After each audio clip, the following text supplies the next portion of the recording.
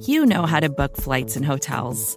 All you're missing is a tool to help you plan that unbelievable travel experience. That's why you need Viator. Book guided tours, excursions, and more in one place. There are over 300,000 travel experiences to choose from, so you can find something for everyone. And Viator offers free cancellation and 24/7 customer support for worry-free travel. Download the Viator app now and use code Viator10 for 10% off your first booking in the app. Find travel experiences for you. Do more with Viator.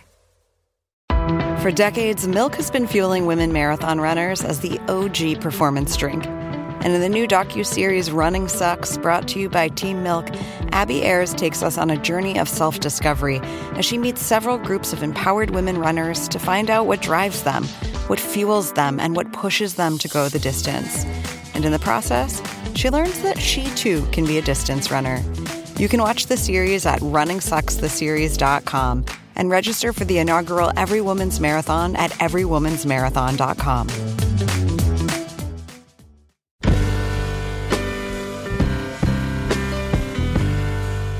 Hello, welcome to the Longform Podcast. I'm Max Linsky. I'm here with my co-hosts Aaron Lammer and Evan Ratliff. Gentlemen, hello. Hey guys, happy Monday. How's your email, Evan? It's great. Are you chastising me for looking at my phone before the intro starts? Do whatever you want, man. Don't chastise the boy. I think it's all right for me to. I was ready. It was right. It came right down to the wire. You're going on a trip this week, right? I'm going to New Orleans, Which is where our guest lives. That's what I understand. Who is our guest? Our guest is Nat Rich, and the reason Nathaniel Rich. Nathaniel Rich, yeah. Either one. You told me before we were taping to say Nathaniel. Yeah, and then I went with Nat. I said, Well, he knows him now. Yeah, we go way back. He's from New Orleans. We talked a lot about he fled New York for New Orleans so he could concentrate on his work, and we talked a lot about that and his grisly crime stories and all kinds of things. I really enjoyed it. right on. One thing I've been really enjoying is EA World Cup FIFA 14. I said those out of order, but they all mean something. The game's by EA. It refers to the FIFA World Cup. It's 2014. It's time you got an updated video game. You're still playing that old soccer game? Get out of town with that. I love this game. I play Germany. Max plays Belgium. Evan abstains because he doesn't believe in joy. EA World Cup 14. Pick it up for the Xbox or the PS3. Oh, man. We have another sponsor, you guys. It's Tiny Letter. It's a simple, elegant way to send an email newsletter. It's done by the good people at MailChimp. Do you guys see these Tiny Letters? The Tiny Letters are everywhere. It's really taken off. I get a bunch of them. Yeah, I keep signing up, and I don't even want to unsubscribe. They're that good. Yeah. I wish I could unsubscribe from everything except all these Tiny Letters. Yeah, you need like a filter in your Gmail, just accept Tiny Letter. Yeah, exactly. Here is Max with Nathaniel Rich.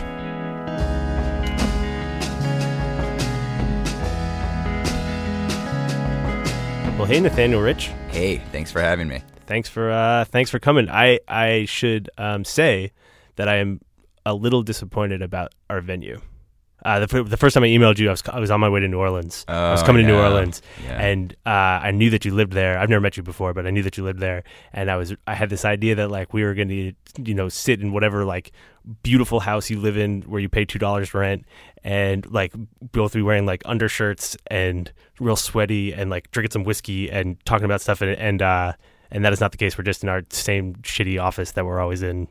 It's okay. Everything there is so swampy that the electronic equipment probably wouldn't work anyway, and we'd be face down in the pool, whatever. But how's it going for you in New Orleans? It's great. I love it there. I've just felt really good since I've moved there. I was ready to leave New York about 4 years ago now, and my girlfriend, now wife, got a job offer down there. So we moved down, but I'd always fantasized about living in New Orleans since I visited in college a couple times. Yeah, I had that. I had that same experience. A lot of people. It is one of those places though that like there are not a lot of cities in America where you go and you're like, I could live here and maybe it would be better. Yeah, it happens a lot with people in New Orleans, especially like people show up for a weekend. The city is so itself that even if you're there for 36 hours, like you get it.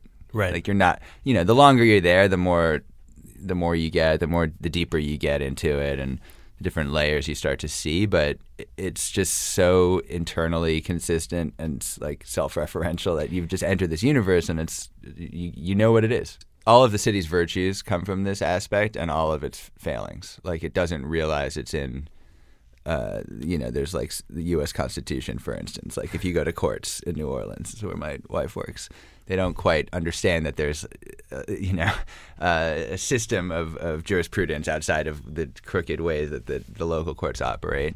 And you have, there's this phenomenon there. I guess you have this in a bunch of small cities, but it's really pronounced in New Orleans, where you have like these local celebrities, particularly in music. So people who are just like super famous within the city, but have zero aspiration to make it in New York, for instance, or to go to L.A.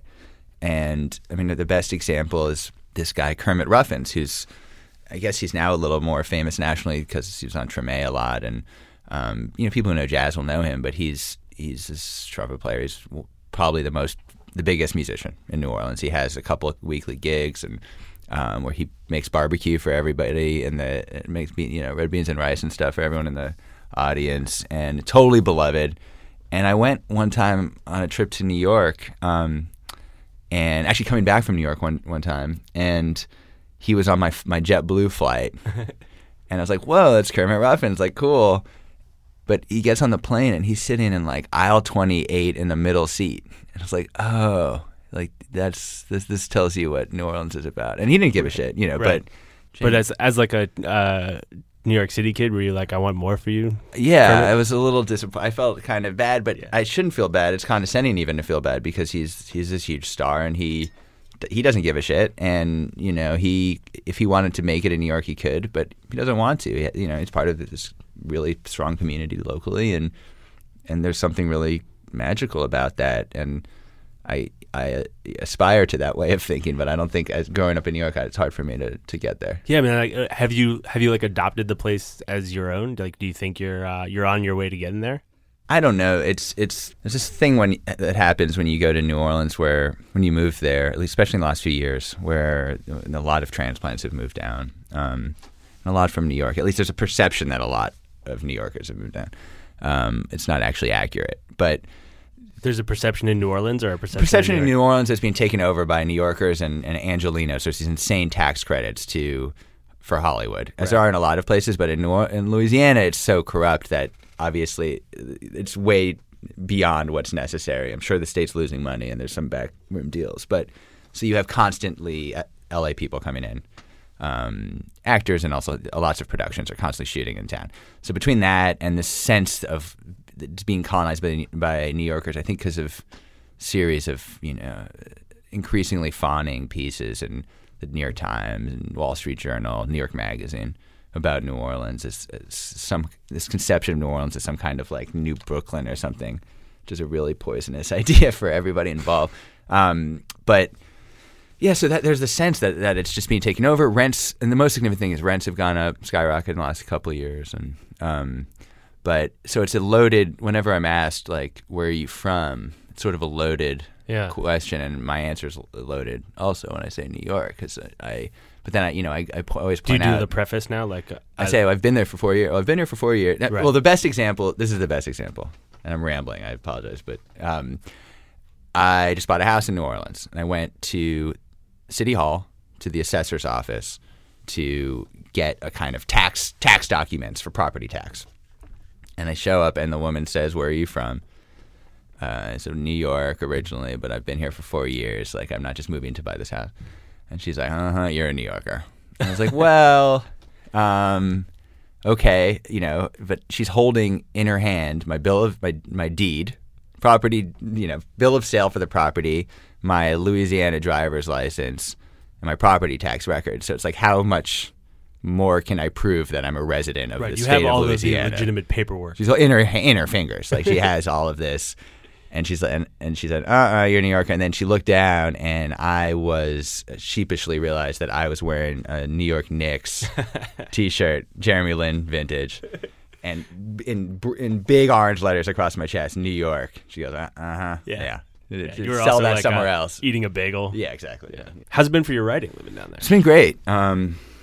It's just been really liberating for me to be outside of New York. It's just, I love New York, but I'm just really busy when I'm here. I have a lot of friends, and my family is here. And maybe we should go back a little bit, because I feel like you didn't just move there, but you'd sort of left something. I mean, you'd been here since you were a kid, but had also been in like you've been doing the thing. You'd been in the New York City magazine world. Yeah, I mean, I was working for 5 years at the Paris Review as a fiction editor, and before that, I'd lived in San Francisco for a couple of years. And then before that, I worked at the New York Review right out of college. But I felt just kind of worn out by the end of that. I was working on a new novel. The novel's about New York. I wanted some distance. And I just felt like I would be more productive elsewhere. And New York's expensive. So I felt like I would be able to have a little more time and freedom. When you were working those jobs, was it hard to find time to write? Oh, yeah. I mean, I was working as a full-time job as an editor, especially at the Paris Review as an editor. And I would be writing on the weekends and at night. But it's tricky to do to get a lot done. You were also, early 20s? I was there from 25 to 30 about. Yeah, it's like, I mean, at least for me, that was like a tough time to be diligent. Yeah, oh yeah. And I was single for a big part of that. There's a lot of distraction. There's I had a lot of different priorities. And I felt like, but the biggest issue for me really, and this, I struggle to figure out the way to articulate this without it sounding kind of cheesy or like a cliche, but I felt like I knew so many people who were writers. I knew so many people in publishing, and everybody, like in any community, in any place, everyone's talking about the same things. Everyone's preoccupied with the same things. And I felt like it was hard for me to think originally almost. Like I was anxious that maybe I was being sort of sucked up by that, whatever that is. And I wanted to, work on this novel that was pretty strange, and I wanted it to be strange, and I wanted it to be different, and I felt like I had to just be outside of that whole community a little bit. And I don't know, maybe that's bullshit, but I sort of not only do I not think it's bullshit, I think it's a sentiment that's shared by many people who are caught up in that thing, include I go to some of those parties and I have the same thought as I have a very close friend of mine is moving to Portland tomorrow. Oregon? Yeah. I'm going to go see him after this. And his last night in New York, has lived there for 10 years. Wow. And he's so confident about that move. He's actually not in the journalism world, but he's so sure of the move. He's so hyped about it, and there's something totally appealing about that. It's pretty intoxicating. Oh yeah, it's really intoxicating, and it's a little scary. Yeah. I was scared at first. It's a big plunge. I was scared also to leave the editorial job. I basically left them almost. There was about a 6-month gap, but I already knew I was moving to New Orleans. Yeah. When I left the editorial job. Scary, but did you have that fantasy about it too? Because whenever I think about it, I don't think I'm being particularly realistic about what it would be like to move. Look, with a lot of people, there's a lot of practical stuff that's very difficult. For instance, if you're working as an editor, you can't leave New York. There's maybe a couple good editorial jobs in other places. You might go work for Outside Magazine or Wired or something, but no, you have to be here. If you work as an agent. Were you ever on the fence about whether you were going to be an editor or be a writer? No, I wasn't on the fence about that. I just was anxious about leaving the security of a job. Even when I took the Paris Review job when I was 25, I felt really fortunate to get the job, and I also felt like it was the only job that editorial job that I really wanted, because there's this long history at the Paris Review of editors writing, and especially novelists, Jonathan Dee, Mona Simpson, sort of the recent generation, and it's a quarterly. We worked, it was a full-time job, but it's not like working at Condé Nast magazine. Yeah. Or weekly, and it was the only one that would have worked. Yeah, and I get to work with a lot. I got to work with a lot of short story writers and fiction writers, and also nonfiction, and so it felt a little more natural. Yeah. And George Plimpton wrote all his books while he was running the whole thing, so that seemed really right. And I knew that I wasn't going to work at another editorial job after I left that magazine. That makes sense. Yeah. And so New Orleans had this appeal because you could sort of do what you wanted to do for a little bit cheaper and without some distraction. Yeah, and I was sort of in love with the city and kind of had this fantasy of living in this oddball place that was at a remove, and I'm drawn to places that feel like they're their own worlds. Yeah. I felt that way about San Francisco. I don't really feel it about San Francisco anymore, or at least the world that it is not the world that I was attracted to when I moved there in 2004. But New Orleans is another example. How has it impacted your writing? That's a good question. I don't know. I mean, it's hard to tell. Yeah, I mean, when you say you're like thinking differently or better, I think there's fewer distractions. Yeah. I mean, it's just a pretty, it's a pretty mundane thing. It's just like, I know fewer people. I have a lot less to do. I'm just like sweating it out in my hot little office, and have more time to read, have more time to write. It's a boring answer. It's just like I have more hours. Yeah. And that's it. It sounds kind of appealing, dude. Yeah, I mean, I feel a bit like an old man. When I come back to New York, I get really like giddy and excited to see people, but also really anxious. Yeah. Yeah, I prematurely tried to like aged myself somehow. Look, it's not any like new advice, but it's if you're a writer, especially if you wanted to, especially if you're doing long form journalism, frankly, like it's to get out of New York is just, you realize how much else there is out there to write about, and the opportunities that it presents you with are you can't get in New York. Well, let's talk about some of the journalism, man. Let's talk about some of your stories. Sometimes we do these and there's like so many I want to talk about that I'm worried we're not going to get to all of them. But it's interesting to hear you say that, because the stuff about like New Orleans changing the way you look at things or what kind of stories you could do. Because I feel like there's like this kind of consistent theme through a lot of your like magazine work, which is you're kind of writing about like super crazy things. Yeah, that's one way to put it. It is the opposite of mundane. Like everything is sort of at an extreme. And I guess one story that probably is born out of being in New Orleans was the diver one. Yeah, about deep sea divers. I guess I mean the way I see it, I'm drawn to obsession.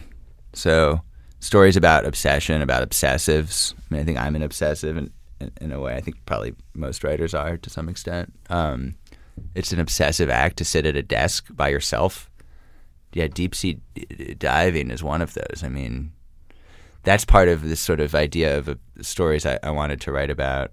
That's the only one that exists currently, but about people who do jobs that in which they risk their life, and people who don't have to do those jobs. I'm not talking about like a poor kid who joins the army because it's the only way to get out of their town or to go to college or something, and then risks his life in Afghanistan. But people who have options, but choose to do something that could kill them. I mean, that job is, we were talking about like commercially. Commercial divers, yeah. People commercial working for like Shell Oil in the Gulf and whatever. Yeah, exactly. And it's incredible. Yeah, no, that actually did. Yeah, my neighbor at the time was worked for Shell or Chevron, and his job was a troubleshooter on the oil rigs, offshore rigs. So if something went wrong, he'd go out and fix it. And I ask him all these questions about it because it's fascinating. I don't know anything about it. Might not be life or death, but that sounds like about as like high stakes a job as you pretty can do. high. It's like to prevent like a BP disaster, basically. Right, and you are only of service when things are fucked. Right.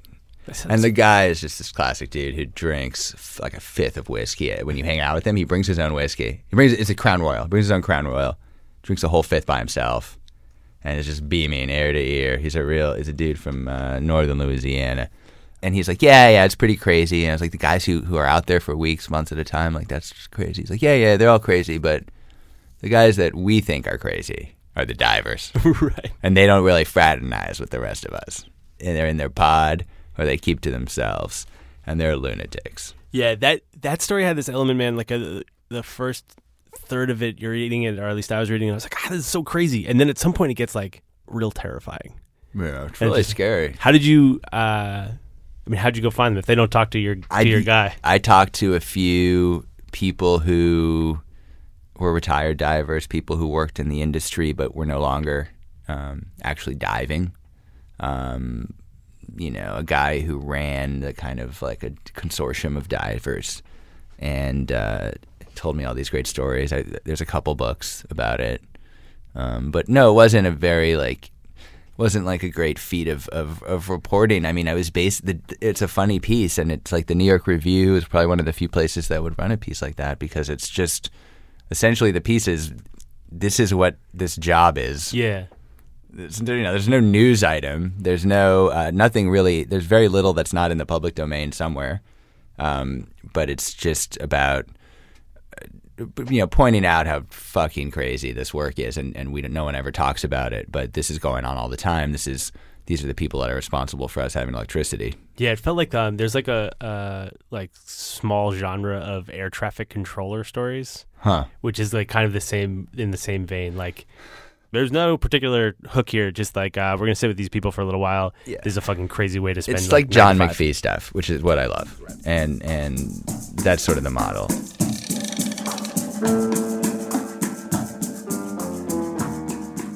Hey, it's Max. I'm going to pause things for a second and tell you a little bit about our sponsor this week. It's EA Sports FIFA World Cup. You have heard me mention this game before. Aaron was talking about it in the intro. We have been playing it nonstop. We have 10 final games, a final set of 10 to give away to you. I've gotten tons and tons of emails the last couple of weeks from people hoping to get a free game. These are the last 10. If you are listening to this right now, send an email, editors@longform.org. Put EA Sports FIFA World Cup in the subject line. If you are one of the first 10, I will put a game in an envelope. I will take that envelope to the post office. I will put it in the mail. It'll show up on your door, and you will be able to play as much of this game as we have been all during the World Cup. You're going to watch a game, and you can replay it or whatever. Whenever you need your soccer fix, whenever you need to kill some time, whenever you need to procrastinate, EA Sports FIFA World Cup. It has been solving all of those problems for us. We really do love this thing and play it all the time. Thanks very much to them for sponsoring the show, and let's get back to Nat.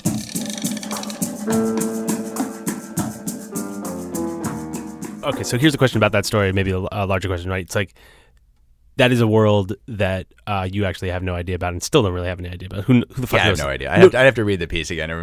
No, I mean, I now know a little bit, but it's not. And I'm not the type of reporter who would do that, by the way. Yeah, this was not going to, there's no opportunity for like the Plimpton stunt move here? I mean, if there was, I would not do it. And not in a million years.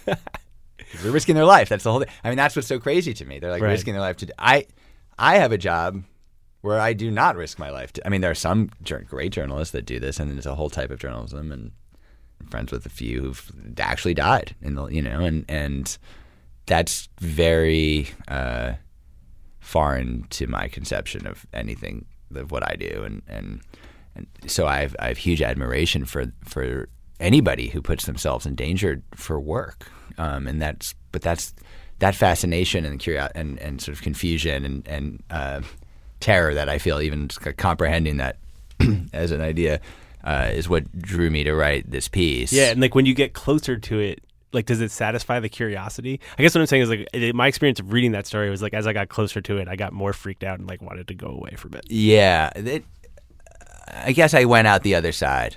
Yeah, I went through and got out the other side. I mean, it's a lot like, my last novel, Odds Against Mars, about this guy who's obsessed with worst case scenarios. So I just had years of having this experience through writing, is basically summoning all the most terrifying possible things that could happen to all of us, and exploring like the anxiety as extremely as I could.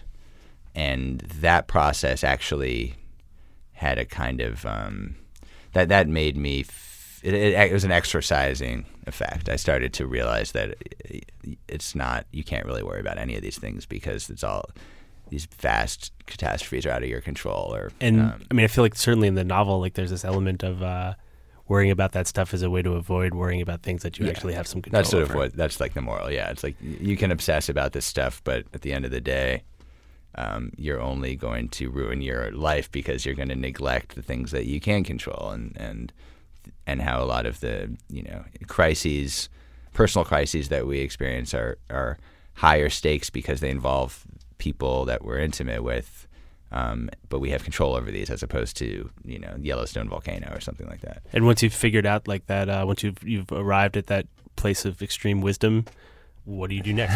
What? Then you learn about divers, and you're like, oh shit, or you learn about the next thing. It's peaks and troughs, but yeah, I find writing about this stuff is a way of coming to peace with a lot of things. A lot of these conversations, what emerges is that people are sort of writing about themselves and various ways all the time. All writing is. It's is like that, I did one of these with Gay Talese, and like at some point it emerged that he had like written most of his articles about like Italian men between like 35 and 50. like laying it on pretty thick. Actually, that was the real inspiration for the diving piece. Was Gay Talese's book, The Bridge, about the bridge, Verrazano, and those stories about the Native American bridge workers who would go up and onto the without any safety nets or any tethers or cords or whatever, and would just be up thousands of feet in the sky. And he has I think there's something in that book where he has a little moment where he says like, how could they do this? And that really triggered for me, or he talked about how interesting that is, and how people don't tell those stories about these acts of heroism that happen all around us that we sort of don't pay attention to. And I think that was actually the original inspiration for doing a series of pieces about jobs like that. Are there other jobs you're looking to like explore? The next one I'm doing is shrimping, fishing. Nice. The most dangerous job is being a commercial fisherman. Right, and then logging. Yeah, I think that's right. You should go do logging. Logging will be next. Yeah, just your series on commercial fishing and then logging. Yeah. Are you going to go out in a boat? Well, I could, and I think I'm not. Really?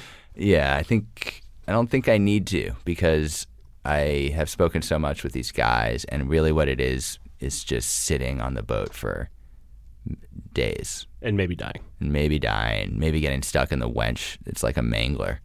It just tears you apart. It's a device designed to tear you apart. Yeah, it's like a man-eating machine. And and these guys go on these boats for days without sleeping because they have to maximize how much fish they can catch.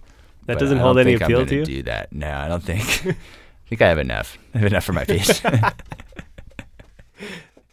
Maybe you should also just like go find you could do a series on like the safest jobs. Yeah, lower stakes. Yeah, Yeah, desk job, safest, rental car agent.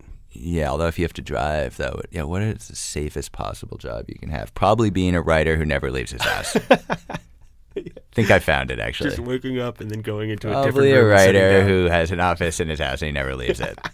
Doesn't even have to get dressed. All right. So what's the appeal of the like the Rolling Stone stuff you do, those crime stories, murder stories? Where does that fit in? Or do you all, like? I guess that, I don't know. I'm really interested in noir and yeah, it's high stakes stories. Yeah. It's wrote a piece about Amanda Knox. I mean, that's a piece about obsession and the prosecutor becoming obsessed with Knox and with his crazy devil worship fantasy, and everybody being convinced by it, and it's sort of really like the whole world becoming obsessed with this case. And but yeah, I mean, high stakes stories, crazy stories. I wrote this piece about Tyler Hadley, the 17-year-old who killed his parents. I assume like you read about that somewhere. Yeah, I think my editor sent it to me and was like, "Do you want to do this?" And I said, "Sure." And then I think they were alarmed at how fucked up it was when I turned in the story, because it's. They thought the story about the kid who murdered his parents and then threw a party was going to be exactly. But that's a really disturbed, crazy story, and but at its heart, there's something very sort of blackly comical about it. I'm glad you said that. I mean, this is the thing that I want to talk to you about. It's like that comes through in these stories, and a lot of this stuff is like I understand that like super crazy is not the most eloquent way of putting it, but there is this element in those stories where you're like, this is fucking crazy. Yeah, get ready for this bullshit. Well, it's just that those are good stories. Like, who doesn't want to hear a story that's like fucking crazy? And yeah. Well, there was during that whole like Dr. V thing with Grantland, there was this sort of conversation that happened around that, which was about like sometimes people in this world forget that it's real people. Right. And I guess that's the tension I'm interested in, is like, they're crazy stories, they're great stories, but like, there's also whatever, he is 18-year-old kid sitting in jail in Port St. Lucie, like trying to like figure out how to talk to his brother. Yeah, it's very upsetting and disturbed. And on the other hand, you have like the best party ever. It's like the ultimate open house party ever, because the parents are not only not there, they are there, they're just dead. And then this creepy thing that I got from reporting the piece that no one else has reported, but came across pretty clearly, which is that enough of the other kids in the party knew that some shit had gone down. Yeah. I think they had an idea, and nobody will admit that explicitly. That is a grisly story. The grisliest detail in that story is the kid washing off the blood off the ping pong ball so he can go back to playing beer pong. The whole place smells like death, and it's dirty. The kid had never had a party before in his life, and then at the end of the party, everyone goes home, and he's like, "Party's continuing tomorrow. Like, come back 4:30 a.m. the night of, right before he got arrested." So that kind of darkness. I mean, it's almost like a Hitchcock premise or something. But of course, yes, these are real people. This is a deeply disturbed kid. He obviously has some psychological problems, psychiatric problems. Maybe he was fucked up by his meds. He was on all kinds of weird, antidepressants, and it's about as uncomfortable as I get as a reporter, because I had to go try to talk to, for instance, the parents of his best friend who did not want to talk to me. I had to talk to Michael Mandel, the best friend. I tried to talk to Tyler Hadley's brother. I got on the phone with him. I really don't, those are conversations that I don't want to have. Yeah. I don't want to call these people. I don't want to bother them. I'm just writing a stupid Rolling Stone piece. Like, Ryan Hadley's had his whole family taken from him. I don't enjoy that, but I also feel a responsibility to do it to the piece. I mean, how do you approach those conversations? How do you call up his brother? I got the phone number from police files because they didn't redact anything, and that's how I got all this information. And I just called him and I said, "Listen, I'm really sorry I'm calling, but I'm writing a piece for Rolling Stone, and I feel bad I know you're going through a really difficult time, but I had to make an effort to see if you might be willing to come talk to me for the piece." And he was really nice. He's like, I understand, but I can't talk to you. It's fine. Yeah. It's not my comfort zone. It's not the kind of writer I am. I'm not, I force myself to do that kind of thing. Does it get more comfortable? No. I find it really difficult to approach strangers and ask and talk to them.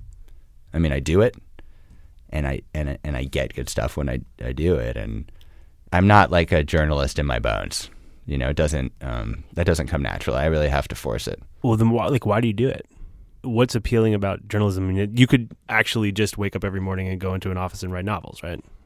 Well, I think I would go a little crazy, and the truth is, a lot of the writers that I really admire the most are writers who wrote novels, but also wrote essays and criticism and did reporting journalism.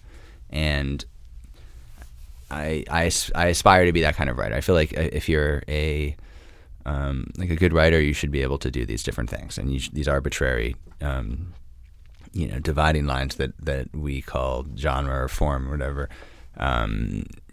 shouldn't be restraints. And that's part of it. The other part of it is, I think if I just sat in my room all day writing fiction, I would go a little crazy. Yeah. And I think I would also wouldn't get a lot of when I do reporting, when I do trips like that, it's like refreshing. It helps. It's the same thing of sort of resetting my thoughts. It allows me to have experiences, and I think it really helps the fiction. I think the fiction is like replenished by doing the reporting. I mean, that's sort of a cheesy way to put it, but they're complementary. And I think, and certainly the fiction helps me write the things I think about, the narrative, pace, structure, character. The fiction helps with the nonfiction too. So it's complementary, and I think it's important for me to break it up. But it's a source of tension for me, balancing between different projects, because I have to change gears and I have to. Do you think of one of them as more valuable than the other?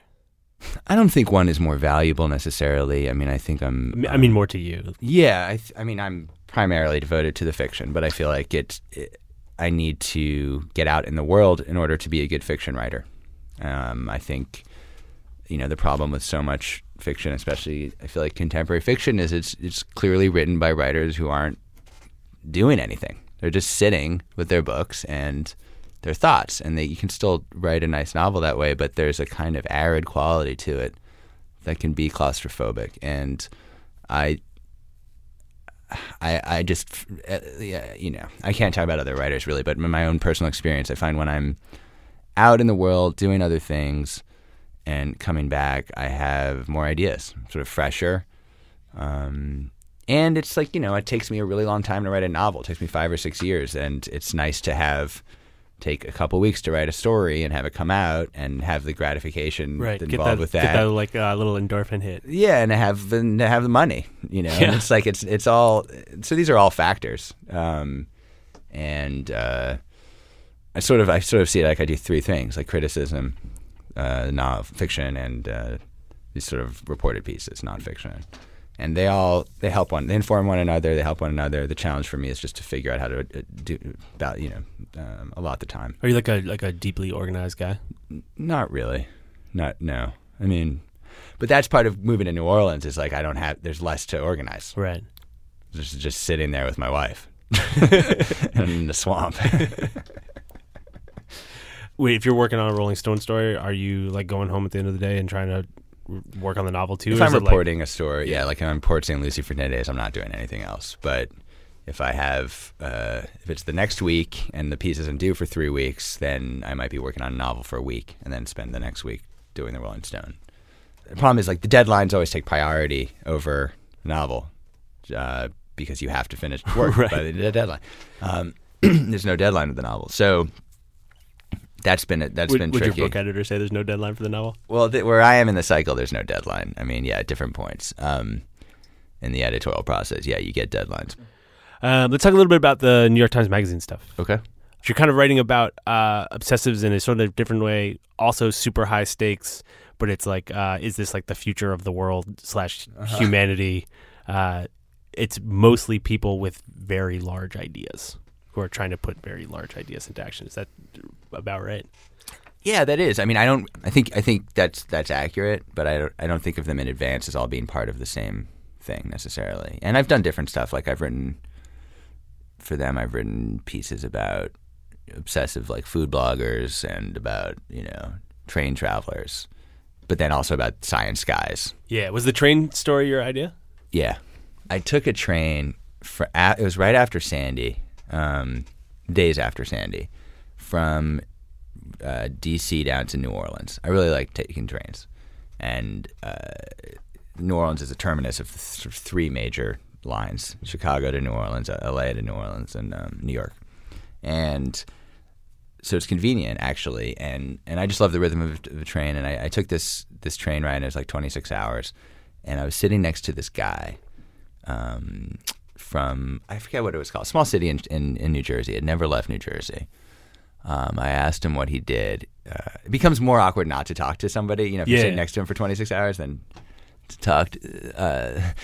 Unlike an airplane where it's like more awkward to talk to somebody. Here it's like more awkward to talk. So we start talking. He never left New Jersey before. I asked him what he did. He looked at me, gave me sort of a sideways look. He's like, I'm a hustler. I was like, okay, no more questions about profession. And we were passing through D.C. He was like, he asked me to point out like the, I guess it was like the Capitol or Lincoln Monument or something like that. And we're going along, and I was like, well, why are you leaving New Jersey for the first time? And he said, well, I'm in a bad situation there. Like my girl, I'm dating for 14 years. She has a kid. It's not his kid, but he's like I guess it's a daughter to him, and.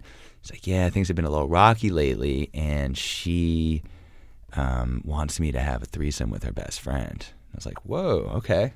And he's like, yeah. And he's like, man, she's setting me up. And he's like, but she sent me these pictures. And he shows me on his phone these pictures of the best friend posing for him in these like, basically in her underwear. And I was like, dude, there's worse things that could happen to you. I mean, and he's like, yeah, no, but man, I had to get out of there. The shit was bad. I think she was gonna. If I did it, I would be. She would know that I was a cheater or something. And like, okay. So he's going to Mississippi. I'm like, who are you going to see? He's like, his old best friend, a white guy, and his girlfriend settled somewhere in Mississippi. And as we're on the train together, he gets a text from his friend, his buddy, and he's really concerned about Mississippi. He doesn't know what it's like. He's only seen Mississippi Burning, I think. That's his only conception of Mississippi. And I said, yeah, it's kind of like that, basically. What I told him. He shows me this text, and he's like, oh, shit. This is bad. Got a text from his friend. I said, what did it say? It says, he wants his girlfriend. He wants me to have a threesome with him and his girlfriend. And he's like, she's never been with a black guy before. I was like, dude. So he's basically, and he's like, I was like, that's okay too. Like maybe that'd be funny. He's like, no, man, it's a fucking setup, you know. and so he was like, in this like liminal space of the Amtrak car, in this 26-hour ride, stuck between two threesomes. He couldn't get away. It seems like that guy is headed for a threesome one way or the other. He can't escape them. They're just coming at him right and left. Yeah, I mean, we texted actually after he got there, and he was like, Mississippi's cool, but it's pretty weird. You know, it's pretty weird, and I might go back to New Jersey, but whatever. And I met a bunch of other people. There was a guy who was a refugee from Sandy. His whole house had flooded and so on. And I was like, this is really interesting. Like, there's something going on here, and I wanted to write about that. And so I pitched it as a piece, and then I had this other train ride where a lot of interesting stuff happened that I was then reporting on, forcing myself to actually talk to people. Right.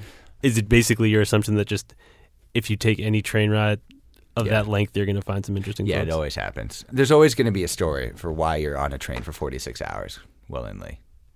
You don't know whether that guy had the threesome or not? I can't think about anything else right now. Yeah, Robert. I lost his number, unfortunately. I mean, I have a feeling it's not uncommon to like trade phone numbers and stuff with these guys, and I sometimes get a call.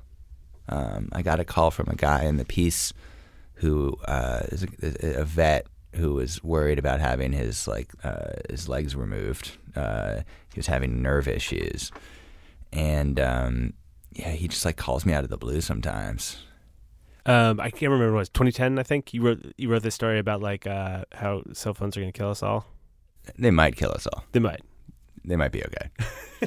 Where did you low percentage chance that they'll kill us all, but killing us all is pretty bad, so we have to consider it. Yeah. I mean, like even maybe less than 1%, but it's like Dick Cheney's 1% doctrine. You know, we have to consider that the worst case scenario will happen in 1% of the time. Sure, odds are on the board. Yeah. Does that has that stuck with you? I mean, whatever. I talk on the cell phone. I put it pressed next to my brain all the time, but I do have headphones that I use when I can. Like most of the time. Yeah, and I don't put it next to my balls. Those are the things I try not to do. Are you like a laptop nowhere near the balls? Yeah, nowhere near the balls. Yeah. No, I get freaked out when my wife puts the laptop on her directly on her ovaries. I'm not into that, and I definitely don't sit with the laptop on my lap. And I try not to sleep next to my head next to the cell phone. Yeah, that seems healthy in like a variety of ways. Yeah. Just definitely. I feel like no cell phones in the bedroom is pretty good policy. It's a battle that we fight with ourselves. Yeah, it's a battle that I actually just fight with my wife. Good. I mean, what I discovered in that piece is there are so many studies that show a correlation between low-level electromagnetic field radiation, stuff that you get off of a cell phone or a laptop, a little more I think with a cell phone, and cancer. And also other problems, and cognitive also we have problems. No fucking idea. And we have no idea. Well, yeah, and none of the studies have really been going on for long enough to be decisive in any way. Now, there's more studies that show there's no problem, but a majority of those studies are backed by telecom industry sources. So no one really fucking knows. And obviously the financial interests are such that no one's going to know for a long time. And we'll see. We'll see what happens. I mean... But what interested me about that piece was really hanging out with these people who've devoted their lives to obsessing about it. It's funny too because I guess that is like apocalyptic in a slightly different way, but the moral is like maybe you should worry about it. Yeah, it's like maybe you should worry about it, but maybe we have so much other shit to worry about that like fuck it, if we all have brain cancer, at least we'll all go out together. Yeah, but it's pretty grim. But it's just something. It's just one of those things in modern life that we don't question, but like maybe in 50 years we'll all be shocked that we do this. Just look back and just like all these pictures of people walking down like 2nd Avenue or whatever with just like cancer bombs by their head. Yeah, no, it freaks me out. I don't go through the radiation machines in the airports. Oh, really? You ask for the pat down? Yeah, every time. I've actually never gone through it. Really? It's the same issue, same kind of radiation, low level. EMF. I mean, they now have different types of machines, but we don't need to go into it. But I just think I just would rather avoid it. Now, you could argue quite persuasively that taking an airplane, you get like nth degree more radiation because you get cosmic radiation. You're in an airplane, and that dwarfs whatever you would get by going through the little machine. But You just choose not to think about that. You can avoid. Well, you can take trains, but you can also avoid. Is that why you take trains? That's part of it. Not really. I mean, that's one of a number of reasons. But I mean, I fly all the time. But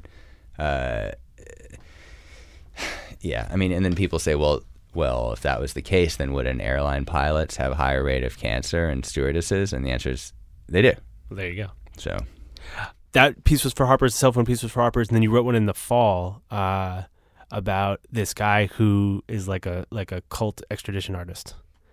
I really love that story. That's like you're sort of obsessed with obsessives. I'm pretty obsessed with cults. I just like don't understand how that psychology works really. How'd you find that guy? And I don't know, where does that fit in the sort of like, Nat Rich canon? Well, that's a piece that has a really sad postscript, which is that this guy, David Sullivan, who's a private investigator in San Francisco, was a specialist in extricating people from cults. And he's somebody I was pretty close with, and I met him in 2004 or 2005. He came to the book party of my first book about film noir, San Francisco noir, before the novels, in San Francisco.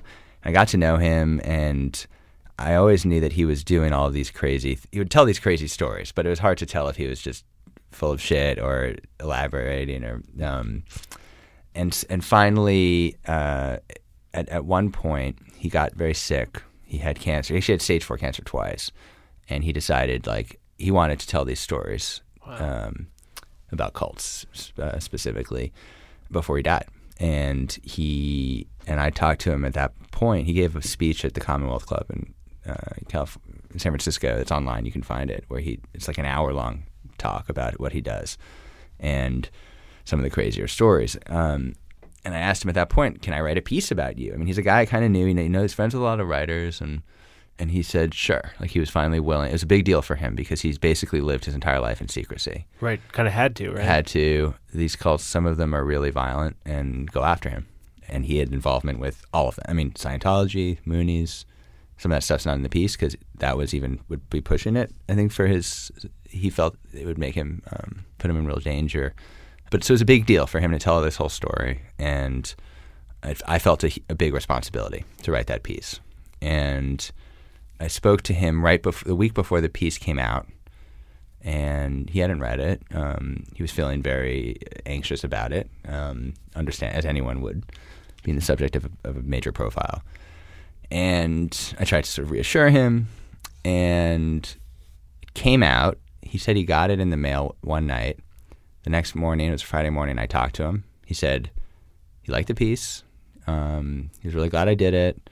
He was anxious about a couple things. He thought certain identities people would recognize people and that they could be upset. But I tried to reassure him that he was sort of over concerned about that. And he said, yeah. And he said, I'm sure when I'm less stressed out, I'll appreciate it, But I'm now kind of panicking. But a few hours later, he died, dropped dead, and I found out the next morning. And so it was traumatic, and upsetting, and he wasn't sick. He'd beat cancer. He wasn't sick at the time, or he was, but he'd had. It was not. I don't think it was clear to him that he was going to die immediately. He always had health issues, but he hadn't told anybody that it was bad. I don't think he realized how bad it was. I think his heart gave out basically.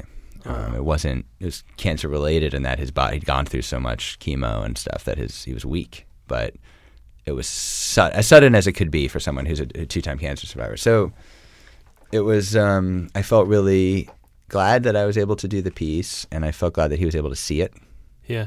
I would have liked him, selfishly, if he lived a day longer, he would have gotten all these messages and letters from his friends who had read it and were really excited about it and happy for him and loved the piece and so on, and had been spending decades trying to convince him to tell everybody these stories, and so he missed that. But it was a trying experience. It was upsetting. I felt conflicted, and I don't know that I have any regret about anything, but it just sat. Yeah. I mean, he didn't get to get those notes, but he did get to tell the stories. Yeah, he told the story, and he also had sold a book. He had a book deal to write a memoir. Really? And he was going to start working on it like the next week. Wow. I've never had the experience of speaking with somebody, or even emailing with somebody who's not not in a hospital bed or anything, right? Where they're totally alive one second and then dead the next. Like, that was just a jarring human experience for me to have. I felt pretty haunted for the months after that. Yeah. But I'm glad the piece came out when it did and that he saw it. But he's just a fascinating figure. I'm sad that his book won't exist, at least not in that form. Did you go to the funeral? Mm-hmm. I went to the memorial service in San Francisco, and all of these crazy people from different parts of his life were there. And I'm actually he spent a lot of time in Paraty in Brazil. He had a house there, and he was part of this whole crazy Brazilian. He was like the mayor of his little island there, and he had a Rio office, like a whole other side of him. Spent a few months there a year, and I'm actually going to his island. Really?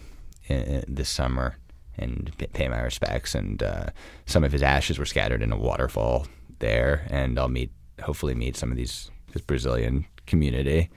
But that piece was 7,000 words. Like, I could easily have written 10 times as much just about his work with cults, and that was only one slice of his whole career and his life.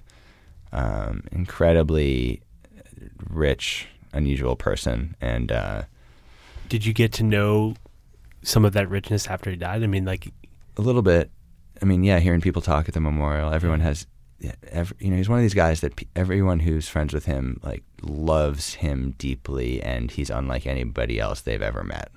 And he was a real adventurer and quester, and so they had all these crazy stories of different, that time we were in the jungle in the Amazon and we did these drugs with the natives, like this time we went hiking through the Grand Canyon and got lost for 4 days and almost died, or the time he got into Scientology, got into the inner chambers of Scientology, and endless stuff. And my biggest disappointment about the piece is I was limited in writing about one part of one small part of his life. Yeah, it's amazing when someone does die suddenly like that, and you haven't had a chance to think about them. I mean, I did have a chance to think about them quite a bit, but and you start hearing those stories, and it's all like genuine. It's all true. Like I feel like I've sometimes people sort of like romanticize in that moment, and it's just always so amazing when it's all just completely true, so I'll just go straight from the heart. And he was such a great storyteller, and he was really like a fabulist, except the stuff turned out to be true. That piece reads like fiction. Through the process, I was wary. I mean, I kept telling him, fact checkers are gonna right. That piece, it was interesting. I mean, it was originally going to be a very different piece where I was going to infiltrate a cult, actually, with him. And we went down that path. Too dangerous? It would have been pretty dangerous. I felt comfortable because I was with him, and he's like the guy you want next to him in battle. You want next to you in battle. But it didn't work. The cult we just failed to infiltrate it, basically. You got found out? We were trying to get fingerprints off of this guy, this cult leader, who's in the piece, this sort of sicko who's seducing these young women in Santa Barbara through like dream therapy. Man. And we went to this cult recruitment meeting that he had in LA. And it was just this really sad, just fucked up, pathetic scene. People looking for something. It was under the guise of like a entrepreneurial convention.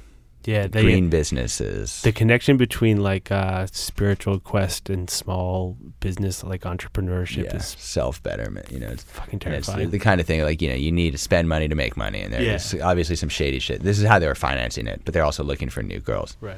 And the cult leader had frustrated Sully so much because he couldn't figure out who he really was, his real name and identity, and he'd never failed to find someone's real name before. There were no records anywhere. All his inside sources produced nothing. And he was convinced that this guy had been in the witness protection program. Wow. And they'd erased his identity. And now he was getting away with this shit because he had probably ratted someone out, and he was sort of like untouchable. Untouchable, and his methods were very sophisticated, as sort of dumb as he was, or as sleazy, and very sophisticated. He never drove a car because if you're pulled over, you have to show, lots of little things that Sully could pick out. And so we were trying to get his fingerprints. So we went to this convention, and I brought along this friend of mine who's a girl who's a UCLA grad student, who's very pretty. And she went as my assistant, and I was posing as a journalist writing about green business, right, under my name. And we endured this hours of this tedious nonsense. And the guy stays back. He has his sort of minions doing the networking, but we basically got a plate, a couple things that he'd touched at the buffet that we thought had his fingerprints, and we snuck them out under our shirts and left.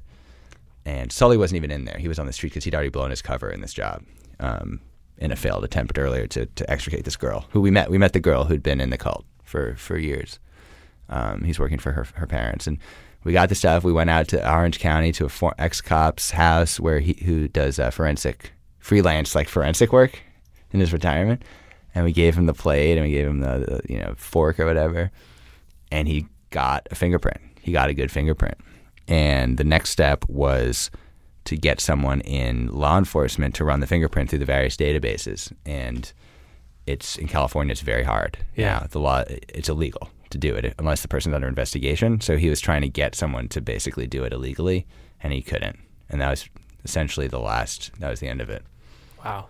How'd you not write about that part of it? Because it's sort of a dead end, and it's a failure. Yeah. It's not a triumph. And he had so many triumphs that I wanted to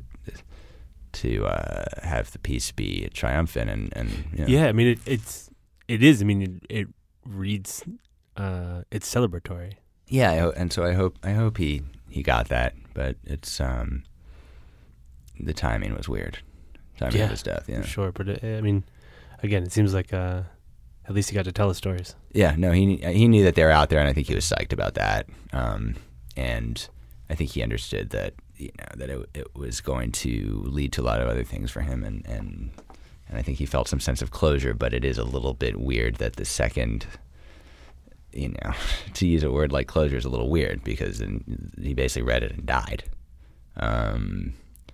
But I don't think there's a correlation. I don't think it was causal, but it's just it's just upsetting. I haven't really had any experience like that before. I mean, why would I? Yeah. So.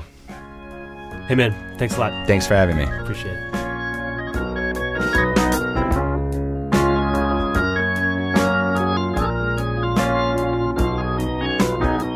Thanks for listening to Longform. I'm Max Linsky. My co-hosts are Aaron Lammer and Evan Ratliff. Our editor is Jenna Weiss-Berman. Our intern this week, Sarah Button. Thanks to them. Thanks to our sponsors, EA Sports, FIFA World Cup, and Tiny Letter. And thanks very much to Nat Rich for coming in and taking the time. Nat's story on David Sullivan, which ran in the November 2013 issue of Harper's, has been unlocked. Harper's unlocked it for us. So go there, harpers.org. You can find the link in our show notes. We'll see you next week. Getting me running, and you know I'll be around. I'm a fool to do your dirty work, oh yeah. I don't want to do your dirty work no more.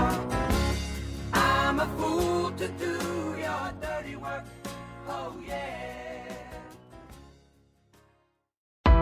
Why do you run? Why does anyone? I always thought that runners loved running, and that's not the case. Most runners hate running, but they choose to do it.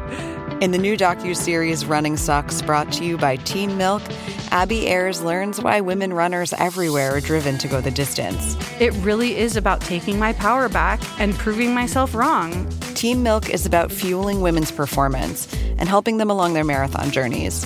You can sign up now for the inaugural Every Woman's Marathon taking place in Savannah, Georgia on November 16th, 2024.